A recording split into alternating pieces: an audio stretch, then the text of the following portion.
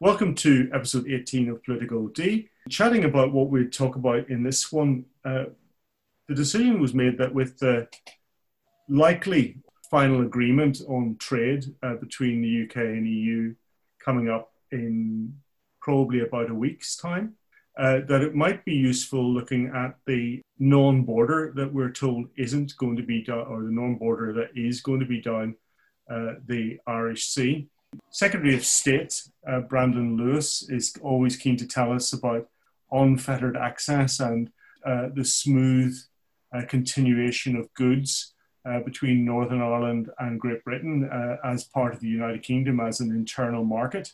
But we know from recent discussions and excited comments, or increasingly excited comments coming from media and elsewhere, that things are not quite as ready as they appear, are they, Owen? No, absolutely not. And kind of looked at this over the past couple of weeks because I in particular had a source in the freight industry. He sort of laid out some of these problems to me, and then that became a newsletter piece, and you corroborated it by speaking to people that you know in the freight industry as well. Indeed, I wrote a CapEx article sort of setting out how this nest of problems are coming around the corner. None of the systems really are ready, and we can see just basically from this issue being explained quite how labyrinthine these processes are going to be. Just we'll maybe go into a bit of this. Just expect a lot of acronyms, a lot of jargon, a lot of complex detail. I think your CapEx article really focused on, in part, focused on increased costs to the consumer. I think HMRC are sort of trying to tell hauliers it's all okay because you'll make money out of this. But of course, that has to be passed on. Yes, but I mean, part of what I focused on in the article was a leaked email that had come from HMRC to the Road Hauliers Association in Northern Ireland, and it had addressed some of that industry's anxieties about what was coming up. And really what HMRC, I mean, they were acknowledging that there were all kinds of problems and that all kinds of things weren't ready. But when it came to the crux, they were basically telling freight companies that they were getting an opportunity to sort of sell value-added services onto the customers, particularly in England and Scotland and Wales, who would need their services to move goods into Northern Ireland, because the freight companies were going to have this expertise in customs that companies that sell within the United Kingdom chiefly would otherwise be missing. So actually, if you unpack that a bit, they're saying that the costs of moving goods across the Irish Sea are going to go up, but that's an opportunity for freight companies, and so they should be excited and pleased by this. But it's a long way from the kind of cost-free, seamless Irish border that people like Brandon Lewis have been promising.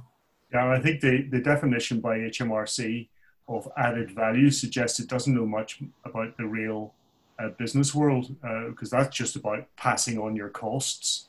That's not actually adding value to anyone. Well, the other aspect of it is that a lot of these companies don't have the staff to actually do this at the moment, and they're trying to recruit people that aren't there.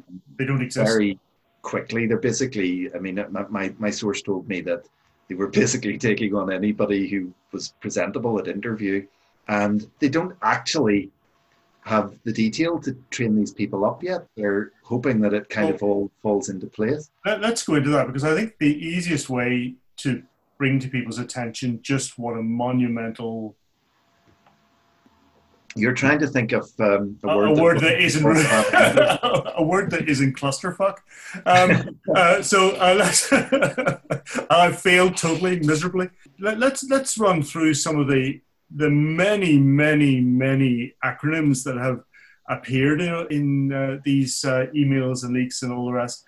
As you say, I've talked to contacts in the haulier industry, and I think we're both getting exactly the same message. But let's run through some of this stuff just so that we can see what they are first of all, and then where they are, as it were, or where they're at the present time. So first of all, let's talk about TSS. The TSS is the Trader Support Service. So that is an advice service, isn't it, from the government to try and sort of make this all... Well, ostensibly, this is what we were promised by Michael Gove, that they would set up this body and that would handle, really as a customs agent, it would handle the complexities of shipping goods from Great Britain to Northern Ireland. But of course, we've found out that it's not actually a government body at all. It's a private consortium made up of hauliers. I think Fujitsu's in there, McKinsey, the big consulting company, is part of it. And it's not ready, which is going to become a theme. Well, it's not. I mean, basically, one of the issues the hauliers have shared is, of course, that some of this interface or some of the information that is being required to fit into the system, hauliers don't collect it at the moment. So it's just something they don't have. I suppose the new VAT numbers that are coming in for Northern Ireland, the XI numbers or XI numbers, some of those have been automatic from the 23rd of November, I think, if someone applied for one. But then that's going to be a whole set of people who won't have bothered because they don't think they'll need one because they're being told there is no border. So that's going to have its own issues going down the line. These are, it's another acronym, it's EORI, Economic Operators Registration and ID Number, which is basically an EU VAT number that comes with this new XI code if you're in Northern Ireland. But it's not just that Northern Irish companies will need these EORI numbers, which they will. We believe as well that companies in Great Britain will need them to send goods to Northern Ireland. And while they are being automatically generated in Northern Ireland, it's by no means clear that this is happening in Great Britain too. So that's another... Well, if you didn't have one by the 23rd of November, it's not automatic anymore. But it doesn't really matter because from what we hear, the actual staff for this TSS, this Trader Support Service, that's not ready yet either. No, the staff aren't in place, and neither is the TSS's computer system or its portal through which the freight companies, because it seems to be the freight companies who are taking the kind of brunt of this, the portal that they're supposed to put information into, it's not ready even in a sort of a trial basis. Okay, so in terms of this seamlessness and unfetteredness that is meant to be coming along, part of the TSS assistance, I guess, would be there to deliver the CFSP, the Customer Freight Simplified Procedure. But that's not ready yet, is it? No, that's not ready yet. That's supposedly the simplified document that will... And the export health certificates, the EHCs, these I'm presuming are around animal and food products. They ready? No, they're not. They're not ready yet either, David. Okay, so the entry summary declarations, the ENSs you might need. I'm not sure which way you need those, but in any case, if you needed one, is it ready? It's not ready, no. Okay, and the GMR, the Goods Movement Record System, ready? No, okay. It's not ready either. And the pre-boarding notification system, which I guess is the sort of thing you'd need to say it's there before you'd even leave the dock or leave the warehouse. Is that ready? No, it's not ready. Okay. Now, all of this, obviously, we're talking about not a border, but it seems to be the central to not having a border is the customs declaration system, which of course you shouldn't need if there isn't a border, but apparently you do need because there will be a border that isn't a border. And that's replacing something called the CHIEF, which is Customs Handling of Import and Export Freight. But is the new CDS, the new Customs Declaration System, is that ready? It's not ready, and it doesn't seem like it's going to be ready by January either, David. Certainly not for the purposes of Northern Ireland companies, because the software suppliers have said that the simply can't provide it by January. Okay, so and that software not being ready, that means you're not going to have your simplified frontier declaration, your SFD, you're not going to have your movement reference number, which I'm presuming you would require to move things, and you're not going to have your GMR, your goods movement record. I take it, without the software, those simply won't be available. No, and you're not going to have your CFSP either, I presume. Which because your customs rate simplified procedure. And we're right back up there. So there's not much really ready. I mean, the border the Belfast border control post, which isn't of course a border post because we don't have a border. That's not even. That's not even. Is it started yet? I'm not quite sure if it's started yet. I know. I'm not sure. I believe that Edwin Poots maybe suggested that it might be ready by June. Yeah, he's buttering about June or something, but no doubt it'll cost twice as much as most public infrastructure things do in Northern Ireland, and then there'll be an argument over who pays for it. Basically, there's not much ready in real terms, is there? No, there's not much ready, and I mean we can look at that and say we're a month out or 6 weeks out or whatever, but it takes time as well for companies to get used to these systems when they are introduced. So even if you are talking about maybe a grace period and them being implemented next year, that's still going to be a massive challenge for companies, both in Northern Ireland, freight companies. It's going to be a challenge for the companies that are importing goods into Northern Ireland, because we have to get used to sort of regarding these intra-UK movements of goods as imports now. They're not going to be ready either. I mean, we were talking about the chief system, which is being replaced by the CDS, the Customs Declaration System. These are the kind of overarching pieces of software. Once you sort of strip away the TSS, which is supposedly going to do this stuff for you, companies who've been selling goods between Great Britain and Northern Ireland or vice versa, they've not been using this stuff anyway because it's been internal market trade. No, and a lot of this stuff, of course, for hauliers, there's a requirement on companies or businesses to actually have things like the XI number.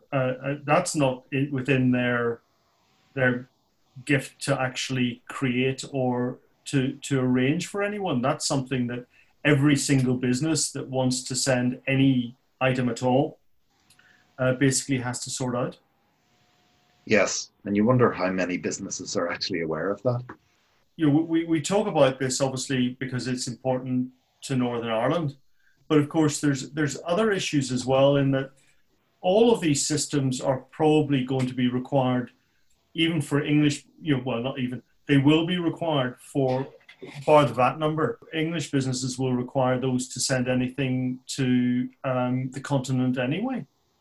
That's right, and I mean, we're talking about this customs declaration system.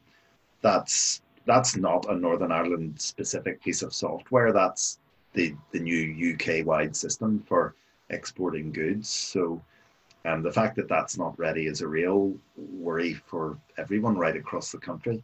And I think the other thing in terms of our conversations, we've also, whilst we're obviously critical of the UK government, even being in the position they have to do all this, but in relation to Northern Ireland, but we also have to look at some of the other countries, and perhaps the first one to look at, it would be our near neighbour, the Republic of Ireland.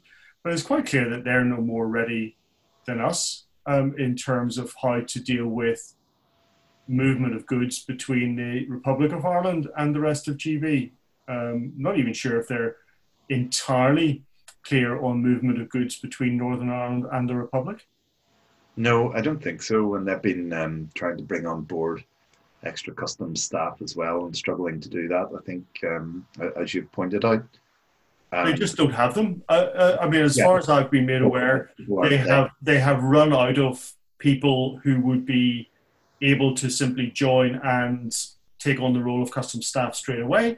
And then in addition to that, of course, if their systems aren't ready, as in Northern Ireland, as in the rest of the UK, how do you train people if the systems aren't ready? Yeah, it's a massive logistical problem. And I think, politically in the Republic of Ireland, it's very tempting to sort of wheel out this, well, we don't care about the kind of UK connection. We'll just displace this trade with trade from the EU, which completely ignores the kind of way that their economy is facing, completely ignores the fact that so many goods, even if they come from the EU originally, cross the island of Great Britain to get into the Republic, and it treats very airily their relationship with Northern Ireland too. Well, I mean, one of the guys I spoke to, his business does a lot between GB and the Republic, and basically they have big questions. And you know, as you say, it's all very well for the public guard and say, "Oh, we'll just displace," but these are fundamental. You know, they may not have the hauliers that are prepared to go through the problems here, because you know, he pointed out that there's the general administration overall, which isn't ready, and they don't really know what the total admin is going to be involved. But there, you know, that clearly has an impact on the transaction charge per delivery. And then, of course, now that the Republic will remain in the EU, there's a big issue in terms of the responsibility for collecting duties, because some of that goes back onto the hauliers in terms of declarations and that, and making sure that duties are provided. And if the person to whom goods are being delivered, say, doesn't pay in time or isn't prepared to pay or whatever, that means that goods suddenly have to be put into storage. But who pays for that storage? Is it the haulier? Is it the, you know, insurance costs will go up? You know, businesses will get turned on their head in terms of cash flows. There is a huge issue in the Republic that just no one is facing up to. Everybody's sort of saying, "Oh, sure, it'll all be all right somehow." But it's quite clear from just asking around from what has been volunteered, this is a monumental challenge that the government hasn't really prepared anybody for. Well, I think that's absolutely right. And certainly from my perspective, I suspect that one of the reasons that we're not ready for this challenge is because the government didn't really want to admit or own up to what it had signed up to. Because all along we've been told that this isn't going to happen. It's not going to comprise an Irish sea border. We're going to see seamless trade between certainly Northern Ireland and Great Britain, setting aside for a minute the complications that the Republic will undoubtedly be facing. It just wasn't honest enough to... Yeah, well, I think when we're talking about honesty, I think we also have to come back to those parties in Northern Ireland that have shouted best of both worlds at us for the past 3 or 4 years, you know, that we needed this special status to secure the best of both worlds, or special status to secure our trade. We have spoken before and regularly raised the issue that this was going to cause difficulties in terms of particularly small traders. I wrote about this on the Dissenter website in 2018, where it was still the backstop, but all this has done is put up the pain up front rather than the pain down the line. And that's where we're currently standing. Well, yes, and again, don't want to sound like a broken record in this, but the backstop included the possibility of all of these things. It was just that they were going to be delayed until perhaps Great Britain itself had moved a bit away from the EU in terms of the customs union and the single market. But we were also going to find ourselves officially outside the UK customs union, and therefore the ultimate divide would have been deeper. It's not this argument that, oh, the backstop was okay, but this isn't. It's simply born of people not understanding what the backstop consisted of. And the fact that you can say, well, you know, initially, maybe on the 1st of January, it would have made lives easier. You can't evaluate a policy on that basis. You have to look ahead, particularly if you're in business. And yet, you know, we've spoken about the parties who championed this.